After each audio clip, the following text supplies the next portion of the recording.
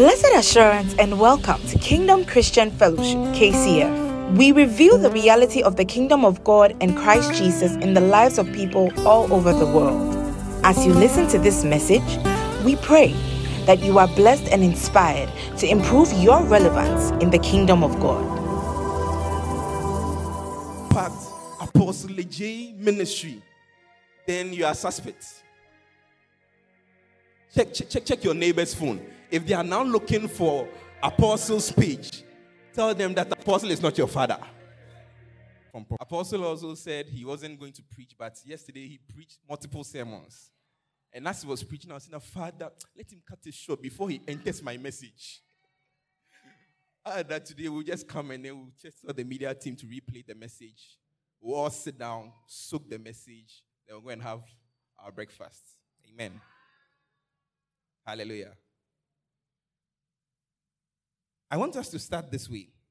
I want us to read our scriptures, our two main scripture readings, and then we'll see what the Lord will do. Right? So the first one, the book, don't shout when I mention this one, but Songs of Solomon, chapter 8. I just said don't shout. Let's go to the book of Songs of Solomon, chapter 8. It doesn't sound far easy.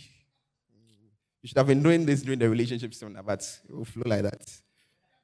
Amen? The word allows it, right? Powerful. Songs of Solomon, chapter 8. Let's read from the verse number 6 all the way to the verse number 7. Song of Solomon, chapter 8, from verse 6. Set me as a seal upon your heart, as a seal upon your arm. For love is as strong as death, jealousy as cruel as the grave. Its flames are flames of fire, a most vehement flame. Many waters cannot quench love, nor can the floods drown it. If a man would give for love all the wealth of his house, it will be utterly despised. Hallelujah.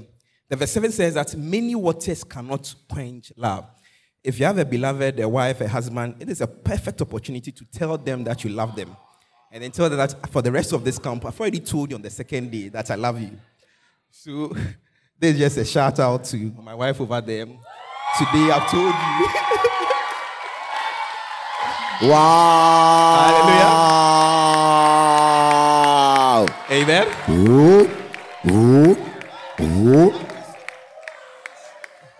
So you are my witness. I've said it today, right? In case it changes, I'll let her know publicly. Reverend Robin. Man of God, send that message. Hallelujah. Amen. Did you hear the scripture?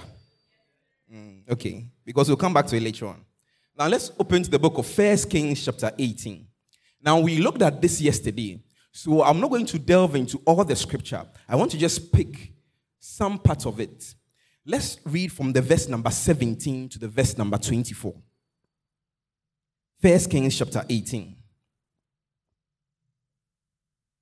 1 Kings chapter 18 from verse 17. Yes.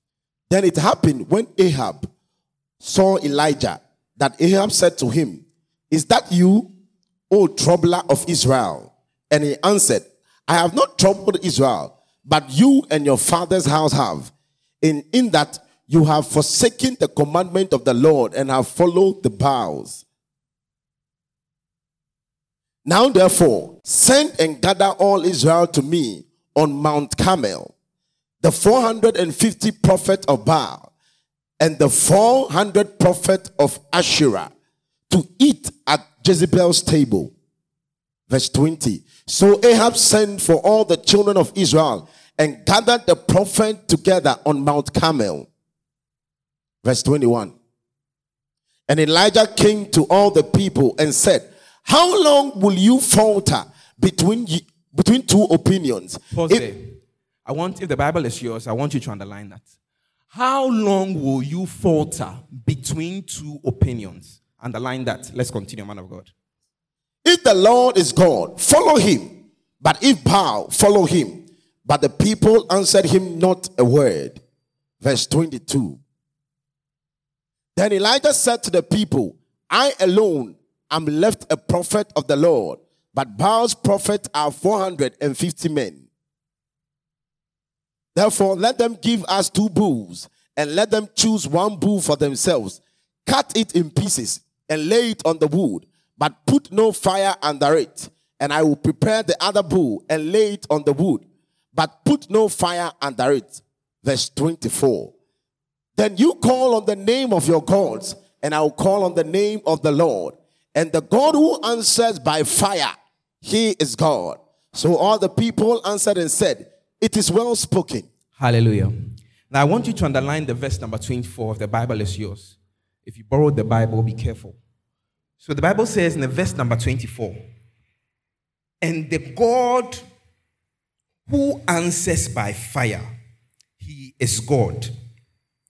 And the God who answers by fire, and the God who answers by fire, he is God. So all the people answered and said, it is well spoken. Now, I want you to understand that this was a battle between the prophet Elijah and the servants of Baal. Hallelujah.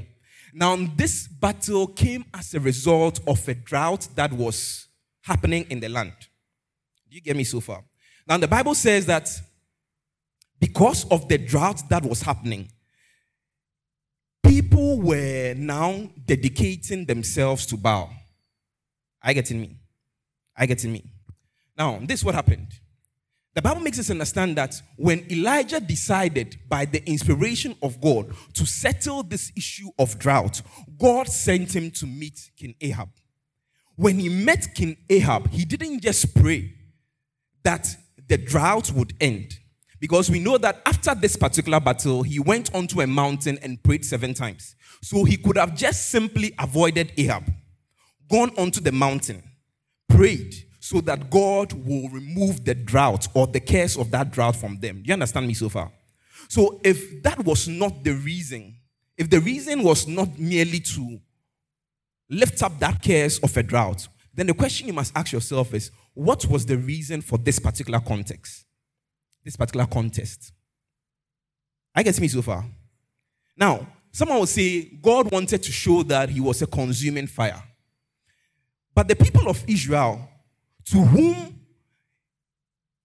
Elijah was throwing this challenge to, they knew already that God was a consuming fire. Do you understand me? They already knew that. And there are several examples of that. The Bible says in the book of Genesis chapter 19 verse 24, when God was speaking to Abraham and was getting ready to destroy Sodom and Gomorrah, the Bible says that it rained down brimstone and fire. Now, if all the people of Israel are descendants of Abraham, that means that that story has been passed on. So they already knew that God was a God who could call down fire. Because that was the contest. The bottom line of everything that happened is that the God who answers by fire, let him be God. The Israelites, according to their ancestor Abraham, knew that God can call down fire and brimstone. Oh, do you understand me? The second point, in the book of Exodus chapter 9, when the people of Egypt were contesting and preventing Moses from rescuing the Israelites from their hand, one of the plagues, which was the plague of hail, the Bible says that when God rained hail, there was thunder and there was fire. In the book of Exodus chapter 9, verse 23 and 24. So if they didn't get the story from Abraham, they would get it from Moses and everyone that left Egypt. In the book of Leviticus chapter 9, when God instituted the order of the priests, the verse number 23 to the verse number 24, the Bible says that there was fire that consumed a particular sacrifice that Aaron and his priests gave. Do you get me so far? Point number 4. In the same Leviticus chapter 10, Aaron and his children have been able to give God a sacrifice. God received the sacrifice. Yesterday we learned about God sending down fire because he wants to accept your sacrifice. Now, in the chapter 10, the Bible says that now the descendants of Aaron went into the temple, Nadab and Abihu, and they were not qualified to offer a particular sacrifice. So the fire from the altar of God came in and what? Slew them. Do you understand that so far? I'm building a point. Then we go into the book of Numbers chapter 11, the verse number 1 to the verse number 3. There was a challenge. There was complaining in the camp of the Lord. And then Moses was before God. When God got angry, the Bible says that fire came from his presence and killed all those who were complaining. And then the point number, let me give you two more. In the book of Judges chapter 6, there's also another encounter. When God was about to select a leader in the name of Gideon, the Bible says that he offered the angel of the Lord a sacrifice to prove to him that his sacrifice was accepted. Fire consumed the sacrifice. Are we on the same page? And then the Bible says in the book of 2 Chronicles, when Solomon built the temple of God, he offered several sacrifices to dedicate the temple of God to God. As a sign of God coming down into that temple, fire was released. Are you getting me so far? So if I'm counting correctly, I've counted about 7 instances where the people of God encountered the fire of God for different and various reasons. Are we on the same page?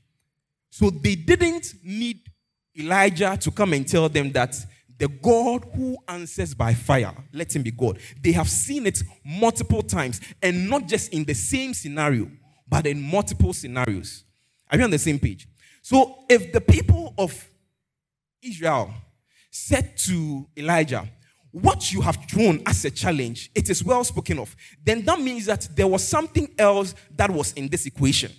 And the thing that was in this equation was that the Israelites have not only known God as a consuming fire, but they've come to, under the leadership of Ahab, to know Baal also as a consuming fire. Are you getting me? They have known God as a consuming fire all through the scriptures. If they can say to Elijah, this is what they should have said. Elijah, you are saying that let the God who answers by fire be God. Elijah, this is a waste of our time. This is a waste of our time. Yesterday, by the calculation, they spent about 12 hours. That's just for the people of Baal. I don't know how long it took for Elijah to organize the altar, get the men to bring water 12 different times because there was a drought. So where they got the water from, I don't know. So we don't know how long it took them. For them to waste almost, let's just say, Elijah also took 12 hours. Let's just say, if we are being fair, let's just say it took him 6 hours. Then that means that there was a total of 18 hours arguing with the prophets of Baal, something that they already knew. They said, Elijah, we already know this. We know that Baal is a wooden god. After all, Ahab just built him, and he built a temple for him in Samaria. So we know that fire there can't come out from wood. So we just know that you just keep your God. We know that Ahab and his people Baal, they can't contest because we only know the fire-consuming God being Yahweh. Are you getting me? But they say that what you have spoken of, it is what you have said, it is well spoken of. That means that Baal had demonstrated to the people of Israel that he can also consume fire. He can also send down what? Fire. Someone will say, okay, so where is the proof of that? I don't need to give you a proof of that. The Bible says that when there was a similar challenge between Moses and the people of Egypt, in most of the first encounters that he challenged them, the priests of Egypt were also able to counter the challenge. Right? He brought down his staff, it turned into a snake. He sent what? What was the next thing I did? He turned water into blood, and then the people of Egypt also looked where they got the clean water from, I don't know. Because the Bible says that all the water in the land had been turned into blood. So maybe they went into Goshen, right? Perhaps. And then got water and then turned it into blood. And then the Bible says that then Moses then released another plague. This was the plague of the frogs or so. And the Bible says that at the end of that particular plague, the Egyptians said that there is the finger of God in this particular one. That means that they were going to continue to challenge Moses on his own terms until God intervened.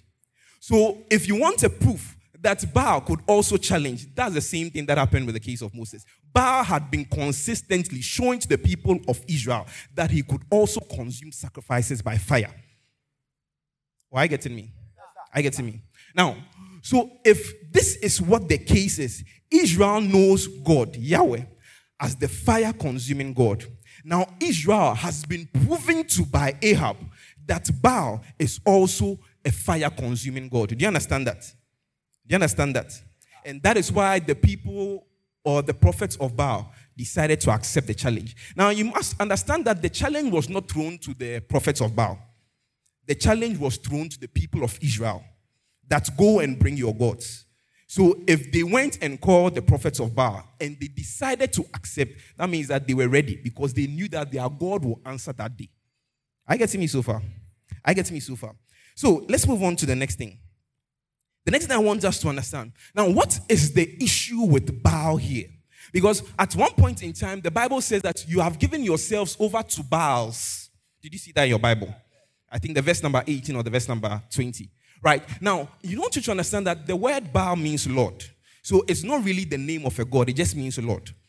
Now, what it means here significantly to the people of Israel, and the reason for which Elijah had to come down from wherever he was hiding to come and challenge Baal was that the priests and the kings of Israel, they had been consistently disappointing God. I want you to understand this. They have been what? Consistently, after David, disappointing God. Now, Ahab made a very, very unique impression on God. He disappointed God big time to the point that God even had to make a comment about it. I get what I'm saying? Now, he disappointed God so much so that after all the wicked things he did, the Bible says that, and he angered God by going into the land of Sidon, and then he took a wife called Jezebel.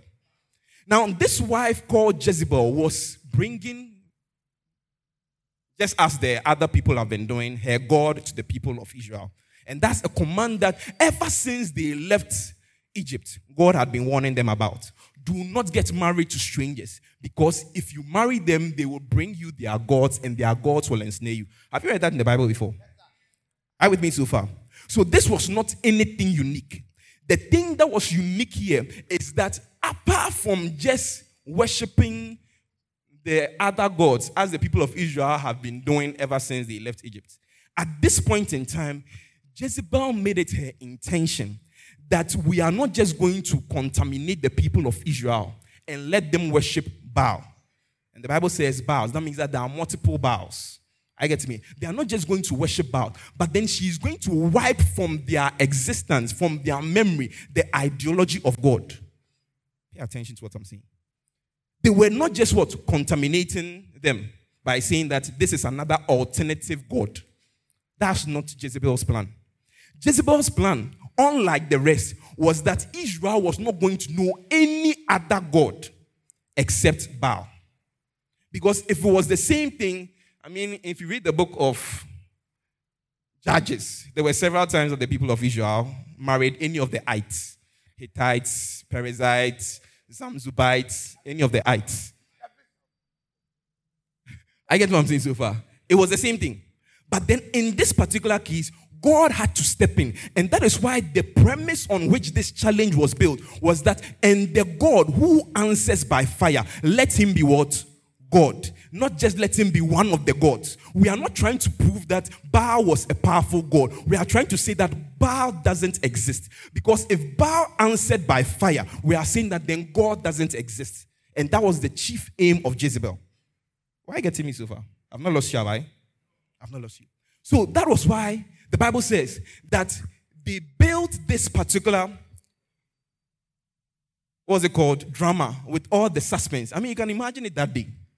So much drama that day. And then the Bible says that as Baal and his prophets were calling, Elijah was just throwing shade, was just throwing petrol into the fire, like literally. Like he was just I don't know if you are getting what I'm saying. There was so much drama on that day because one question had to be answered. You see, what had to be answered here was that there must be one clarity. There must be clarity. This is not an option of you are being contaminated with several gods. This is a question of who is your God. Who is your God? That is the question the people of Israel were answering that day. Who is your God? Not is Baal a God? Is Jehovah a God? The question is, who is your God? I get me so far. I get me so far. I get me so far. So, let's look at the verse number 17 and 18 again. I just want us to look at something one more time. The verse number 17 and 18. The Bible says, if you can put it together, that would be great. The verse number 17 and 18 says, then it happened when Ahab saw Elijah that Ahab said to him, is that you, O troubler of Israel? At this point in time, when Ahab met Elijah, he decided to call him the person who was causing all the calamity in Israel. Then Elijah says, it's not me. If it was a Gad person and this was written in Gad, it would sound very, very insulting. But I'm not going to try. It says that it is you and your father's house. Hallelujah. Oh, are you with me? So, if you need the interpretation, after we exit this particular place, ask any person. Don't come and ask me. Right? Don't come and ask me. The Bible says that it is you and your father's house that have been troubling Israel. So, there was one thing, a problem of not knowing who the trouble causer was. You understand me? So there was already that problem here. Then the Bible says in the verse number 24, then Elijah says that now the God who answers by fire, because right now Jezebel had done so well so that the people of Israel the Bible says they didn't answer Elijah a word. That means that in their mind, they thought that Baal was also a God. Are you getting me? So the Bible says in the verse number 37, give me the verse number 37 and the verse number 39. What's in the verse number 37? In the verse number 37, it says, hear me, O Lord. This was the prayer of Elijah. Hear me, O Lord, hear me, that the people may know that you are the Lord God and that you have turned their hearts back to you again. It means that at that point in time, it wasn't that they didn't answer Elijah because they were considering two gods. Their hearts had already left God. Are you getting me? So the Bible says in the verse number 39, now when all the people saw it, they fell on their faces and they said, the Lord, he is what? God. The Lord, he is God. That was the whole premise of this particular battle. Trying to figure out who is God. So if you're writing notes, that's the one thing I want you to write. The first point. The whole point of the battle on Mount Carmel was to find out who was God. Who was God? If it was just about demonstrating power, the people of Israel didn't need examples.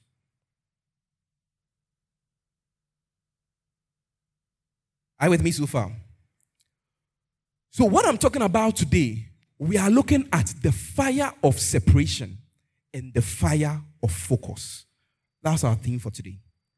The fire of separation and the fire of focus. I was thinking about these two words and I thought in my head that they were basically the same two words.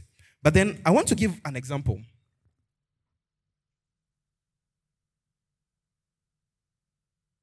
According to history, now this is a myth.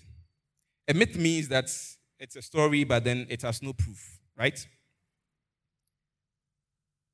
According to this particular myth, in 250 BC, there's a scientist, Archimedes. You know Archimedes, right? The person with the word who invented the word Eureka. Okay, well, he didn't invent the word Eureka, but he shouted the word Eureka whilst running down the street. He also did a number of things. He said, no, not Erica. Because you were Eureka. Now, he also said at one point in time that give me a firm place to stand and a lever and I'll move the earth. He was very, very, very gifted intellectually, a philosopher, a mathematician, an inventor, an engineer, and all of those things. Now, this is the myth. The myth says that in 250 BC, There was a war between Rome and Greece. He was a Greek philosopher. So there were ships coming from Rome to attack Greece, where he was. And this is the myth. I'm emphasizing myth so that you're not going to see this story as if it's a true story. I'm saying that it is not verified. So it's a myth. The myth says that he got a number of mirrors, and then he was able to put them in a particular ship. And then the story goes that he was able to harness the heat and the light of the sun, and then targeted it at the invading ships, and then he burned them down. You understand what I'm saying so far? I've not lost you. Now, even though this is a myth, we all know the science behind this. When you have a kind of mirror that is in a particular shape, you can shine light, and then you can centralize the light to a particular point until that light can become fire. Are you getting me? Now, if you don't even understand, I'm sure you've tried this maybe in GSS before, where you pick a magnifying glass and then go around burning ants. How many people did that? You burnt ants. May the Lord forgive you. You burnt ants. May the Lord forgive you. Hallelujah. Hallelujah. Do you understand me so far? So when you are able to centralize, harness the light of the sun, and bring it to a particular point, it can bring fire. Now, if you move this a number of decades later, there is something called laser, right? Now, laser is a word, but it's actually an acronym, right? What's the acronym?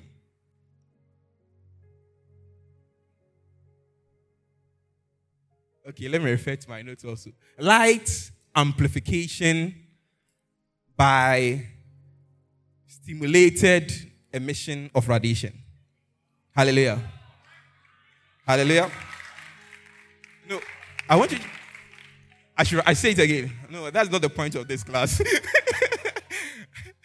But laser is an acronym. I just want you to go and find it out. Now, what laser it's all doing is that you gather rays of light centralized to a particular focus, and then you can be able to do several things with it. If you want to do precision measurements, you need laser. You just don't need light. And I'm bringing your attention to two words: centralization and what? Focus.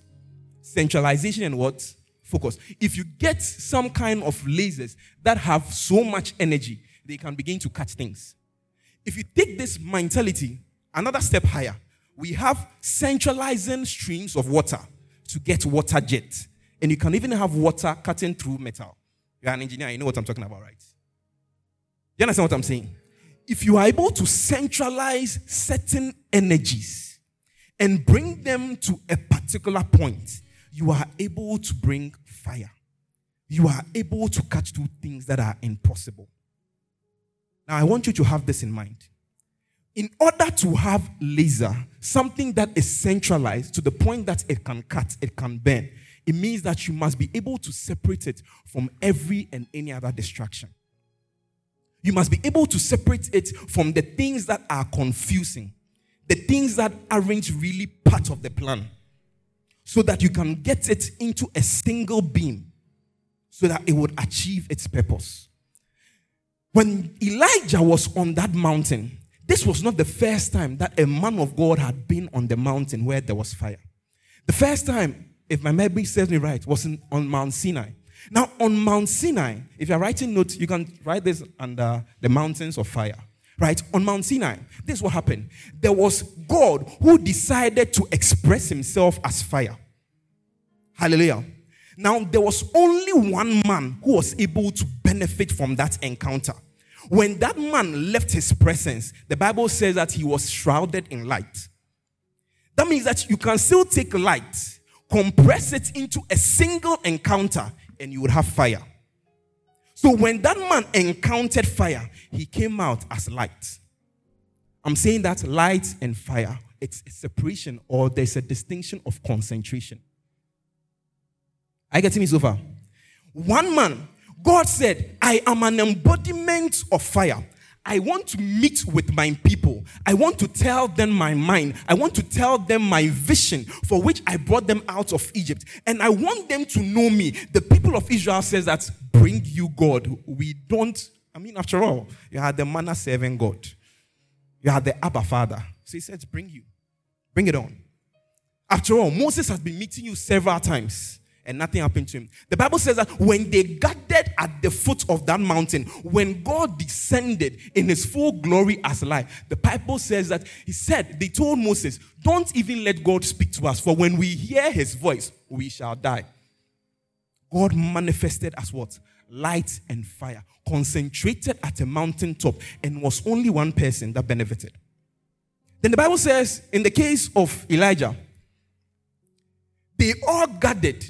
And at this point in time, God didn't manifest as light, as fire. God didn't manifest. But he was able to get one man to channel all he knew in his encounter with God in one prayer. And then that concentration of light in his encounter and dealings with God. The Bible says that, and it brought down fire from the heavens. Are you with me? That same man, just one man, after that encounter, a lot of people didn't benefit. Because in the same encounter that God had with Moses, after God manifested as light, as fire, at the end of it, there was another manifestation in the camp, and several people died. It was not a beneficial manifestation, even though it was God who wanted an agenda to be completed. Then we come to Elijah, and was also still what? One man. Then the Bible says, so when it got to the book of Matthew, when Jesus was about to go onto the cross, the Bible says that he didn't just then go as one man. At one point in time, when he was getting ready to go onto the cross to die, the Bible says in the book of Luke chapter 9, the verse number 31.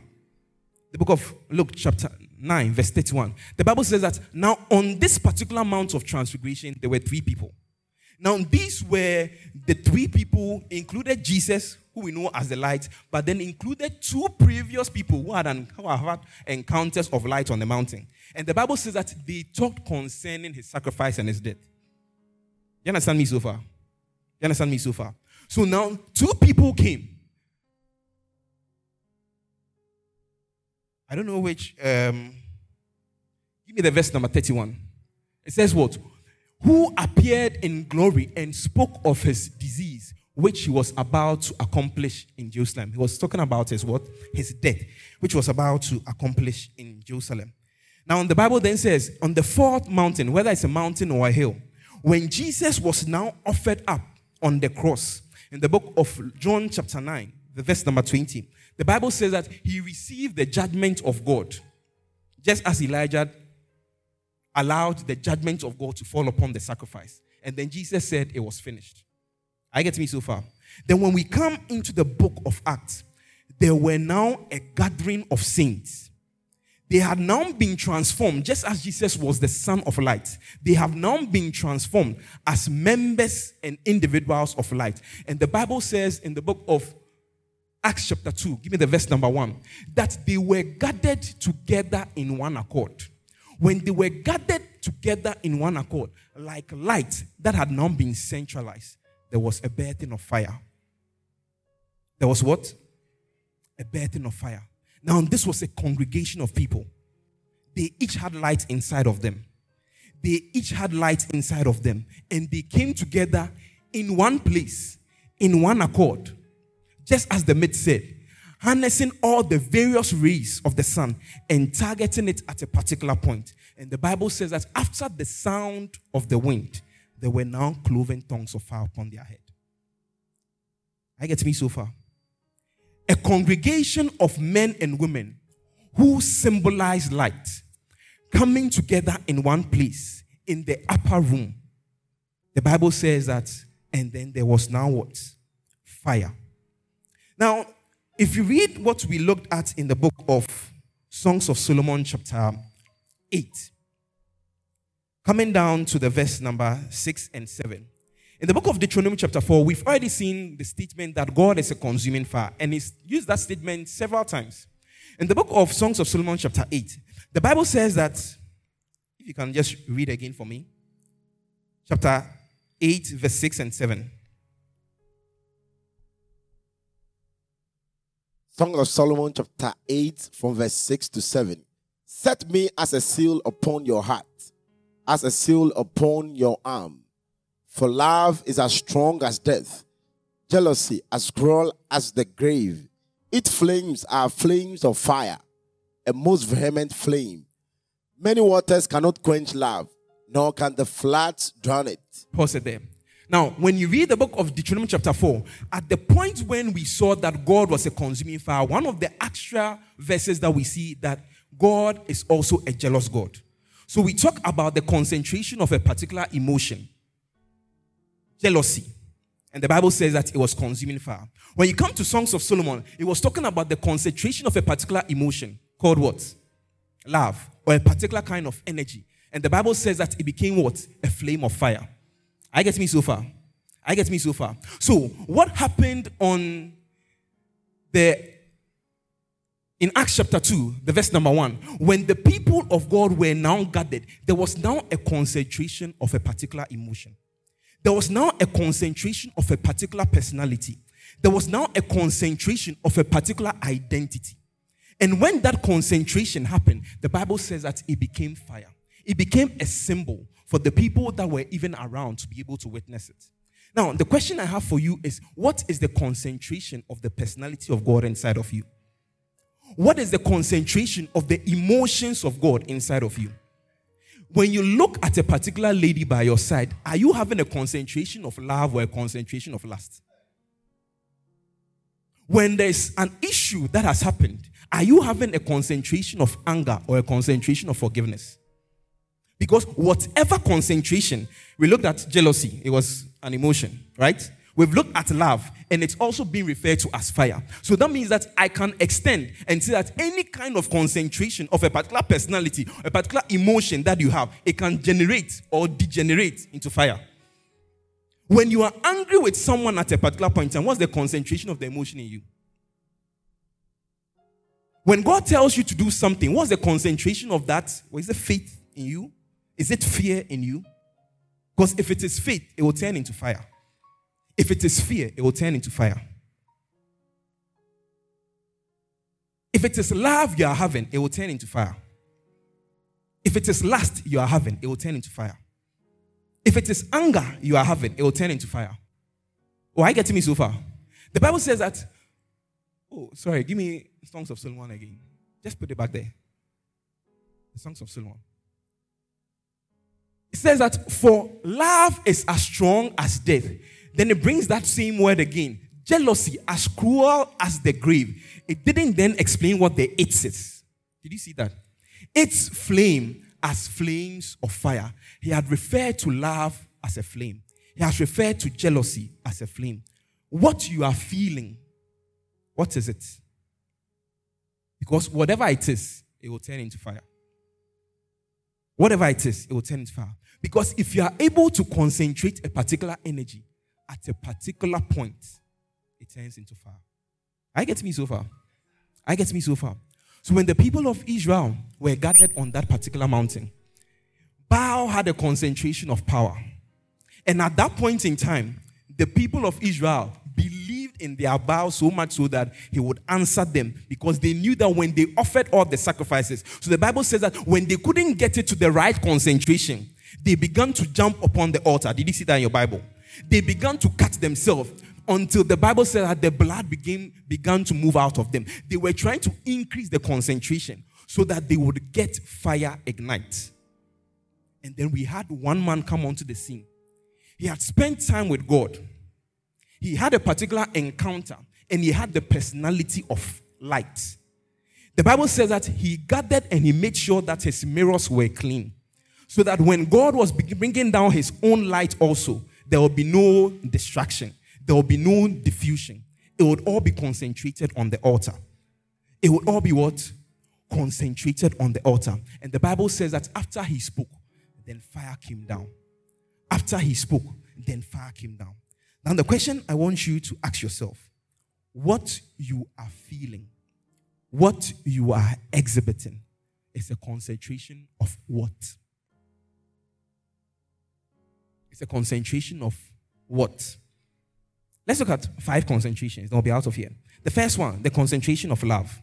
We've looked at this in the book of Songs of Solomon, chapter 8, verse 6 to 7.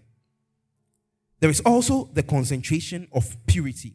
The book of Mark chapter 9, the verse number 41.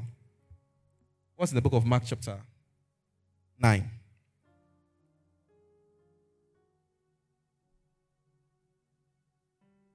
Give me the verse number 47.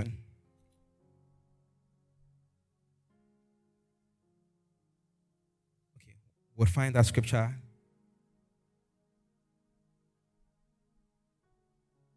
Mark chapter 9, the verse number 49. For everyone will be seasoned with fire, and every sacrifice be seasoned with salt.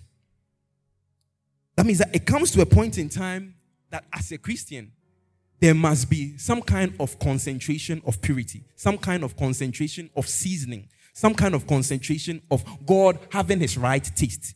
If you're having the right taste, that means that you are amplifying the right ones and getting rid of the others. Are you with me so far? Then the concentration of vision. That's the third point. The book of Proverbs chapter 18, the verse number 1. We looked at this yesterday. The Bible says that for a man who isolates himself, seek his own desire, he rages against all wise judgment. Give me the King James version of this. Through desire, a man, having separated himself, seeks and intermeddles with all wisdom. That means that when you have the right vision, the Bible says that there is a separation that occurs so that you can concentrate your efforts at a particular site. Now, yesterday, Apostle was talking about distractions and used one of our ladies here as an example. That because of a particular word that has been given to you, there is a need for you to start going to God so that you seek his particular understanding. Otherwise, the enemy is going to throw distractions on your way. I get me so far? So it means that when you are able to get a particular mandate from God, a particular vision from God, there is a need for you to, as the Bible says, isolate, or the King James Version says, separate, so that there will be a channeling or a concentration of that particular vision of God. I get me so far? The Bible says in the book of 1 Peter chapter 1 verse 7, we are looking at the fourth point, which is the concentration of faith. It says that even our faith, that the genuineness of our faith, being much more precious than gold that perishes, though it is tested by fire, may be found to praise, honor, glory, and the revelation of Jesus Christ. There is a kind of fire that comes, a kind of fire of separation. And the Bible says that this kind of fire, it attacks our faith. That at the end of it all, our faith will be concentrated. Our faith will be pure. Our faith will have the right focus. I guess what I'm saying so far. And the Bible says that when it is tested, when it has been purified, when it has been refocused, then the Bible says that it will be found no longer as faith, but it will be found as praise. It will be found as honor. It will be found as glory at the revelation of Christ Jesus. And then the last thing that I want us to focus on is the concentration of the things above. The concentration of the things above, or the concentration of the heavenly. The concentration of the heavenly. Now, the Bible says in the book of Hebrews chapter 12, the verse number 25 to the verse number 29. Now, this is also another point in time where the Bible uses the phrase, for our God is a consuming fire. Now, I want us to start from the very beginning in the verse number 25 so that we understand the context in which this particular verse was placed. The Bible says, now, see that you do not refuse him who speaks. For if they did not escape, who refused him who spoke on earth, how much more shall we not escape if we turn away from him who speaks from heaven? The verse number 26 says, whose voice shook the earth, but now he has promised, saying, yet once more I shake not only the earth, but also the heavens. Now this yet once more indicates, if the Bible is yours, underline this, the removal of things that are being shaken. The removal of things that are being shaken. As of the things that are made, that the things which cannot be shaken may remain. If the Bible is yours, underline that phrase also. that the things which cannot be shaken may remain. The verse number 28 says, therefore, since we have received a kingdom which cannot be shaken, let us have grace that by which we may serve God acceptably with reverence and godly fear. And the verse 29 says, for our God is a consuming fire. Now, if you look at this particular verse or this particular scripture, the Bible is talking about a shaking. And it was talking about the removal of the things that have been made. Now, what the Bible is saying here is that when the fire of God comes, when the fire of separation comes, when the fire of focus comes, anything that God hasn't set in place, the Bible says that it will be taken away. And the Bible says that not only things on the earth, but things in the heavenlies. And by extension, I can say that everything in your life also. By extension, I can say everything in your heart also. That means that if there's something in you that has not been planted by God, that means that when there is that shaking, when there's that light or there is that focus, that thing must give way. I get me so far? That thing must give way. In the case of the Mount Carmel, the Bible says that now there were the people of Baal, and there was one man, Elijah, according to his own testimony, not the testimony of God. Because when he was praying, he said that there is only one prophet that is left. That is not what God said. That is his testimony. If we are using his testimony, there was only one person who was standing in the gap, and all the others were things that the people of Israel were trying to impose on themselves. And the Bible says that when the fire of God descended, there was a separation and there was a distinction. I get me so far? Now, that means that the prayer of today, or the focus of today, is that we allow the fire of God to bring us clarity, to remove anything that must be removed. Because the things that have not been planted by him, the Bible says that it can be shaken. If there's a particular interest you have in a particular company, if that thing has not been planted by God, the storms of this life will shake it away. If there's a particular desire you have for whether a brethren or a sister, if that desire has not been placed by God, when the storms of time come, the storms of distance come, it will be shaken. When there's a particular desire for you to do something for God, maybe ministry, maybe start a career, maybe start a particular business, when there's the storm of opposition, if it is not planted by God, it will be shaken. And the Bible says that only the things that remain may be established. And then he added by saying that, for our God is a consuming fire. Hallelujah. Now, what we are praying for today is that, Father, let all the fake things fall down. Anything that is trying to question who is God in your life, let it fall down. Anything that is trying to question what the godly plantings of God in your life are, let it be shaken. If you are on the Mount of Carmel at this point in time, maybe in the area of your relationship, and you cannot understand, you cannot find it, whether this is what God is saying or this is what the enemy is saying, then we are praying that the fire of God will bring a separation. If you are presented with several opportunities, be it career, be it school, and you are trying to find out, Father, is this yours or this is the voice of a Baal? We are saying that, Father, let your fire of separation bring clarity. Oh, are you getting me so far? Are you getting me so far? If there is a particular journey in front of you, maybe you are trying to figure out, Father, am I supposed to go here or am I supposed to go there? The Bible says that when the fire of God descended, there was no more double-mindedness. And that is one of the struggles of the people of the church. An ability that we have, that we are unable to make decisions. That sometimes you can even speak to someone and then you tell the person, oh, this is what God has told me to do. This, is it A or is B?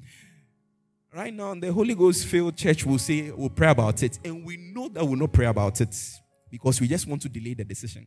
Oh, do I have a witness here? Oh, you don't understand what I'm saying? I should ask the girls, right? I should ask the girls. That someone will come and tell her that, sistering, I like the way you smile at me. It is impressed upon my heart that the Lord is speaking to me about you.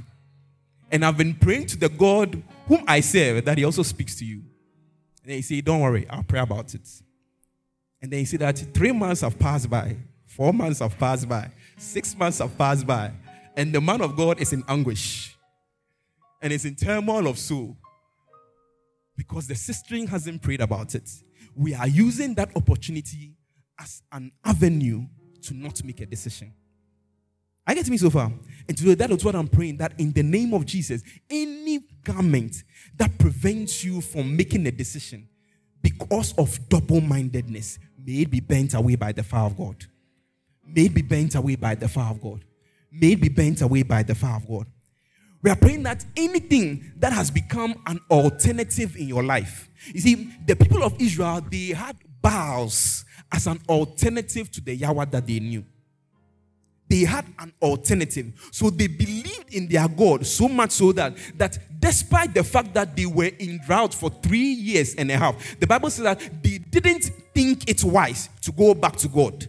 Because they knew that one of the identities of Baal is the Baal. I mean, there's one of the names, but one of the meanings of the gods that they worship was the God of harvest. So that means that they were continually praying to that God of harvest because they didn't even register. It didn't even register in their mind that they must go back to God and remedy their steps. They thought that one of the Baals, the God of harvest, will be able to give them their harvest.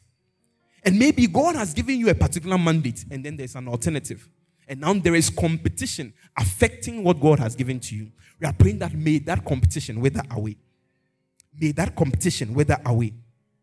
And then finally, we'll pray for the church. That anything that has infiltrated the church, that is giving the church competition, both inside the church and outside the church. That right now, people have alternatives, looking for apps, as the man of God at the back will say. For an encounter with God, we are praying that those options will bend away. You see, there is no, I see that many people have been posting this thing on their status that says that some of us, we take this Christian thing seriously because we only have God or God or God or God. How many people have seen that before? Have you seen that before? You've not seen that before?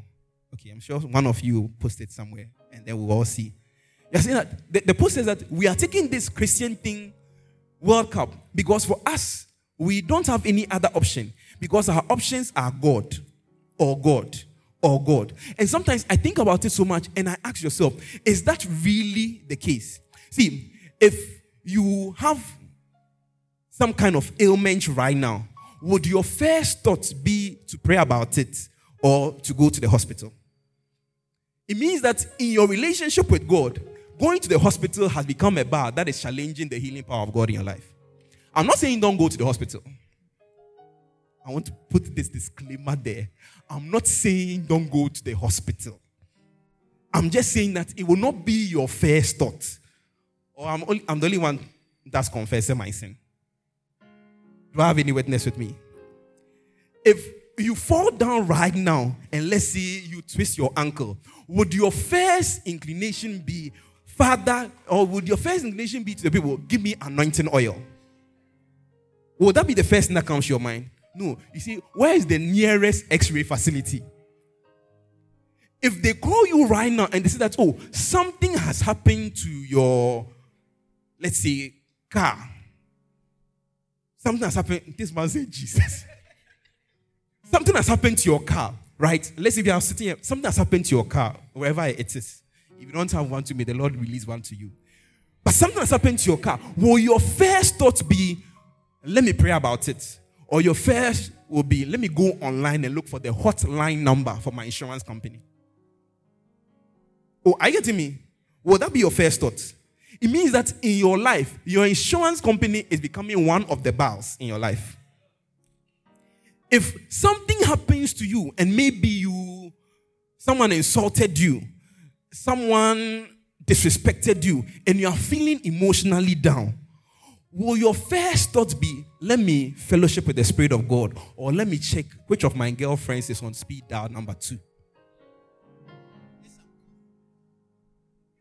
Because there might be number 3 also. I know what I'm saying? That means that in your walk with God, your girlfriend or boyfriend on speed dial number 2, whether 2 or 3, maybe you give 2 to your mother, 3 to your father, so speed dial number 4. Hallelujah. Is becoming a Baal in your life. I get me. If there's something that has happened to you right now and you are confused, you need clarity. You need to find out, okay, so this particular thing that I'm doing, like, is this the right way to do it? Will your first thought be, let me go to God in prayer? Or you pull your phone and go to www.google.com and then you say, how might we Oh, do you understand me? If that is the first thing that you do, before you say, I've not even prayed about it, then Google is becoming one of the Baals in what? Your life. You're not getting me. You're not getting me. If, let's say, and I'm going to say this very carefully. I'm saying this very carefully. Very carefully. I'm saying it with what? Extra caution. You are sleeping and then you have a nightmare. And some demon is chasing you. Will your first thought be, where is Apostle's number? Or you say, let me find God. I get what I'm saying. And what I'm trying to say is that you need to get to a point where the options that make you compete. You see, there's one point in time that Apostle told me that I have to get to a point where I become irrelevant in your life. That means that you must know God for yourself. If your only access to God is through me, then that means that when something happens to me, your faith will be questioned. I know what I'm saying? And that is how come some people hear things about men of God, they hear things about churches, and then they say, okay, even if this can happen to a church, then I'll not go to church again. That means that the church has become, saying this very, very carefully, a kind of a Baal in your life. Where your option, that of the church, is now competing with the reality of God in your life. Oh, am I talking to you? Or you're not getting me? You're not getting me. If there's a particular examination that you need to prepare for, it's your first thought to ask God for clarity or to search for your Telegram or WhatsApp group and say, Charlie, guys, has the thing dropped? Has the FI given us those notes? Did the FI give us the reference pages of the test that is going to come? Because, you see, and that is why Apostle said something yesterday, and I want to just emphasize it, that there are generations that work through knowing God, and then they build particular structures. And the next generation that comes, they already see the things that they must pray for already there. So they don't work through knowing God because they're already the established systems. I get me? So if your focus for being here at this far camp is because you have a singular request in your heart that this visa, this admission, it should be accepted. This appointment, it must be approved. And God answers it. And then because God has answered it, you have no more prayer topic. Then what you are asking for, even though it's a need that God will answer, it has become a Baal in your life. Or am I with you so far? Am I with you so far? The things that are competing, giving you an alternative, an option to who God is. The Bible says, for you have gone ahead to worship Baals. Baals. And the question to you, who are the Baals in your life? As you are asking God for fresh fire for a new beginning, one of the fires that we are talking about, or we've talking about today, is that there is the fire of separation and there is the fire that brings focus. If your entire vision in life isn't centered on the one true King, then any other thing can be shaken away. Just as the book of Hebrews chapter 12 says. Any other thing. Any other thing. Any other thing. There are people we know who trusted in their muscle power, who trusted in the ability of their feet to run fast. And then something happened. And then they lost that trust. And they were now no more. There are people who trusted in how well they speak. And something happened to their voices. And now they are nowhere to be found. There are people who trusted in how wise they are, how critical they can think. And something happened to their minds. Something might not even have happened to their mind, but something happened around them and it shook them to the core. And then now they say they are nothing. My question to you, what are the Baals in your life? Are you with me so far? What are what? The bows in your life. The most important thing for me as we are praying for the church is Acts chapter 2 verse 1. That there was a concentration of individuals of light. We talked about the emotion of jealousy. We talked about the emotion of love. When there was that light concentrated, the Bible says that they were in one place, in one accord. Then there was a tangible manifestation of life. There is so much on oneness when it comes to love in the body of Christ. When it comes to the things of God. When it comes to people's dealing with one another. And this person says that I'm a man of light. This woman says that I'm a woman of light. This child says that I'm a child of light. This lady says I'm a lady of light. Yet when they come together, they cannot be separated from everything that is a distraction. That they will become one singular focus where there will be light or there will be fire. And we are doing things as a body of Christ, but because it is not laser focused, there is no effect. Oh, are you getting me so far? Are you getting me so far? There are families that have been told, see, there's a vision of God. And that is why, if you understand what I'm talking about in terms of focusing, in terms of vision, you would understand some of the structures that God even decides to put in place. And God says that even for the place of marriage, for instance, He acknowledges that all of us submit one to another. But then He says that when it comes to the order of things, the woman submits to the man submits to Christ, and even Christ submits to God. Because there must be singularity of what? Focus. Singularity of vision. You can't have a particular household and you say that, oh, I dreamt this night and God says that we are going to Kaswa for evangelism. And then the lady will say, are you sure? But 2 days ago, when I also had a dream, I dreamt that we're going to the Bahamas for evangelism. And they are saying, Kaswa or the Bahamas? Kaswa or the Bahamas? Kaswa or the Bahamas? Some people are saying Kaswa. You are just be modest. Hallelujah. But two different people now having the same God. And the last time Apostle gave a particular example. I don't know if it was here. That he was at a particular camp and then he woke up in the morning and 5 ladies came to him.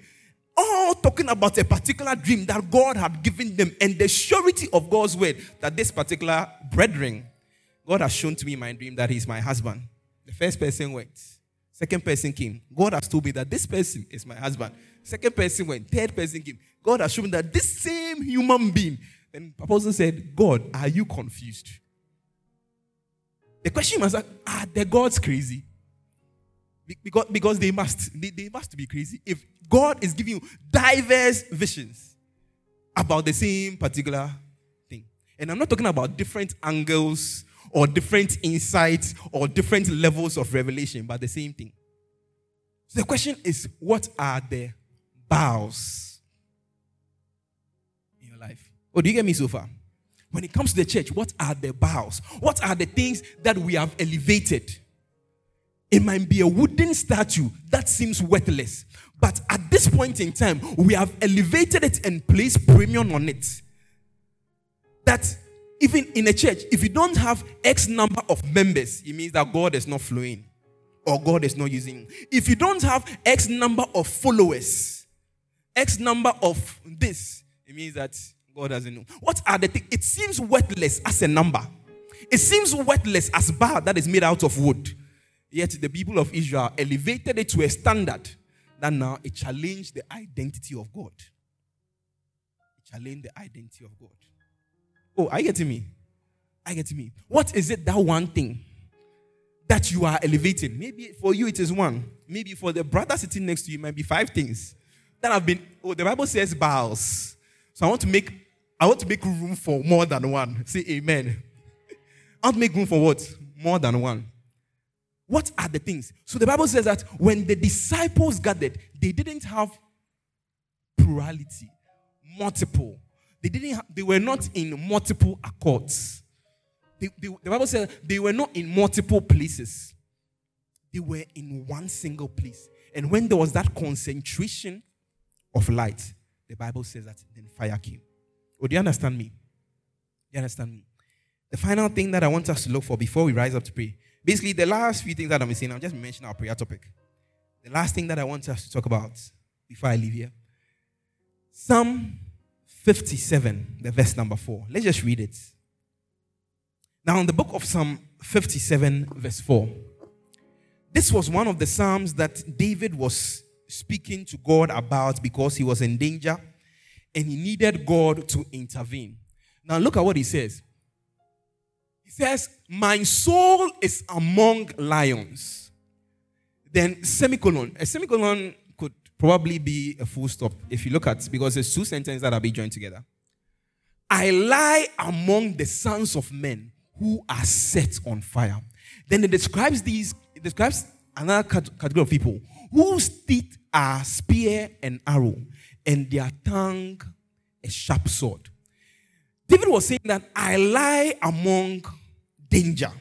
I lie among lions. The things around me are about to consume me. But then he made one particular statement. But I am in the midst of the sons of men who have set themselves on fire. I'm in the midst of the sons of men who are consumed with a particular single focus. I'm in the midst of a group of men who are consumed with a particular identity. Whether it's the identity of God or the identity of enemy. That is not the focus for this point. But he recognized that they were a group of men. They were what? Set on fire. One particular passion. One particular passion. And David had to recognize that. And our prayer is that, Father, no matter where we'll be, if our families are in the midst of lions, if our education are in the midst of lions, if our careers are in the midst of lions, if this nation is in the midst of lions, things that are destructive, Father, may we find like-minded people who are set on fire for you. May we find like-minded people who have the same passion of God as you. May we find like-minded people who are consumed with one single focus. The light of God that is centralized to a place that it becomes fire. Do you understand me so far? Let's be on our feet. I want us to lift up our voice and we'll be praying soon.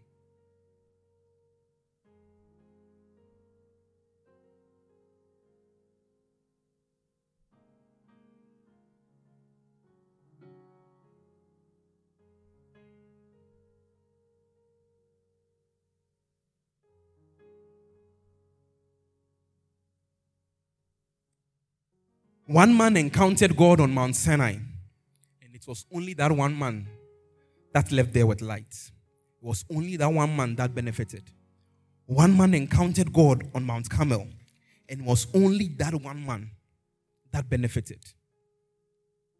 3 people encountered God on the Mount of Transfiguration. The 2 left. It was only still one man that benefited from that particular encounter. One man went to the cross and encountered the wrath of God. At that point in time, the Bible says that all his disciples left him.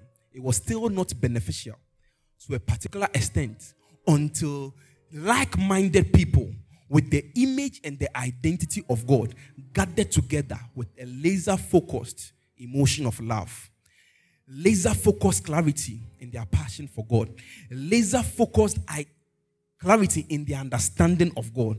And the Bible says that, and when they were in one accord, in one place, then there were cloven tongues of fire upon their heads. When they were in one accord, in one place, then there were cloven tongues of fire upon their head.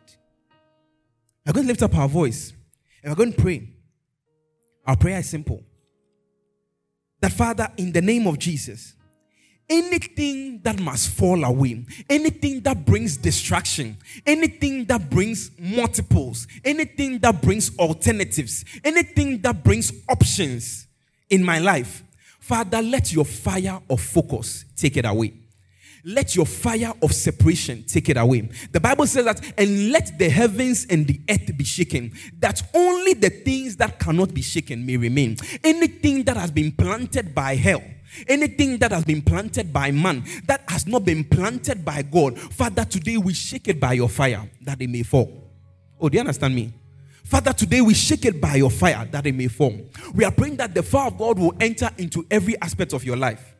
Be it things concerning your family, be it things concerning your relationship, be it things concerning your mindset, the ideologies that you have embedded in your mind and your heart, maybe because of the things you have learned. Father, if it is contrary to the things of God, Father, we shake it by your fire, that your fire of separation and your fire of focus will take it away.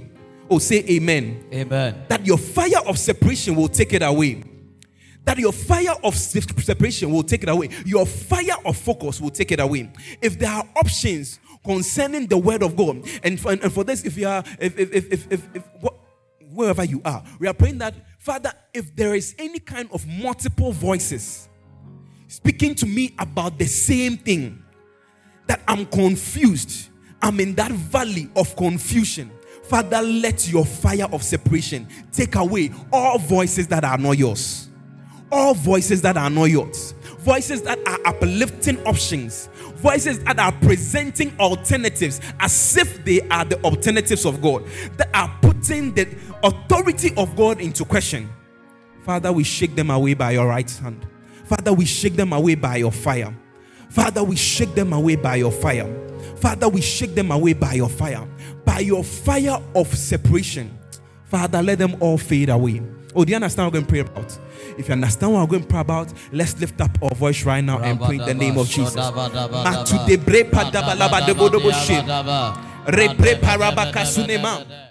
Father, we shake them away by your fire. Father, we shake them away by your fire. By your fire of separation. Father, let them all fade away. Oh, do you understand what we're going to pray about? If you understand what we're going to pray about, let's lift up our voice right now and pray in the name of Jesus.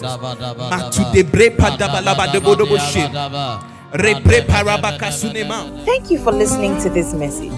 If you were blessed by this, share it with someone and be an agent of impactful change for the kingdom of God. God bless you.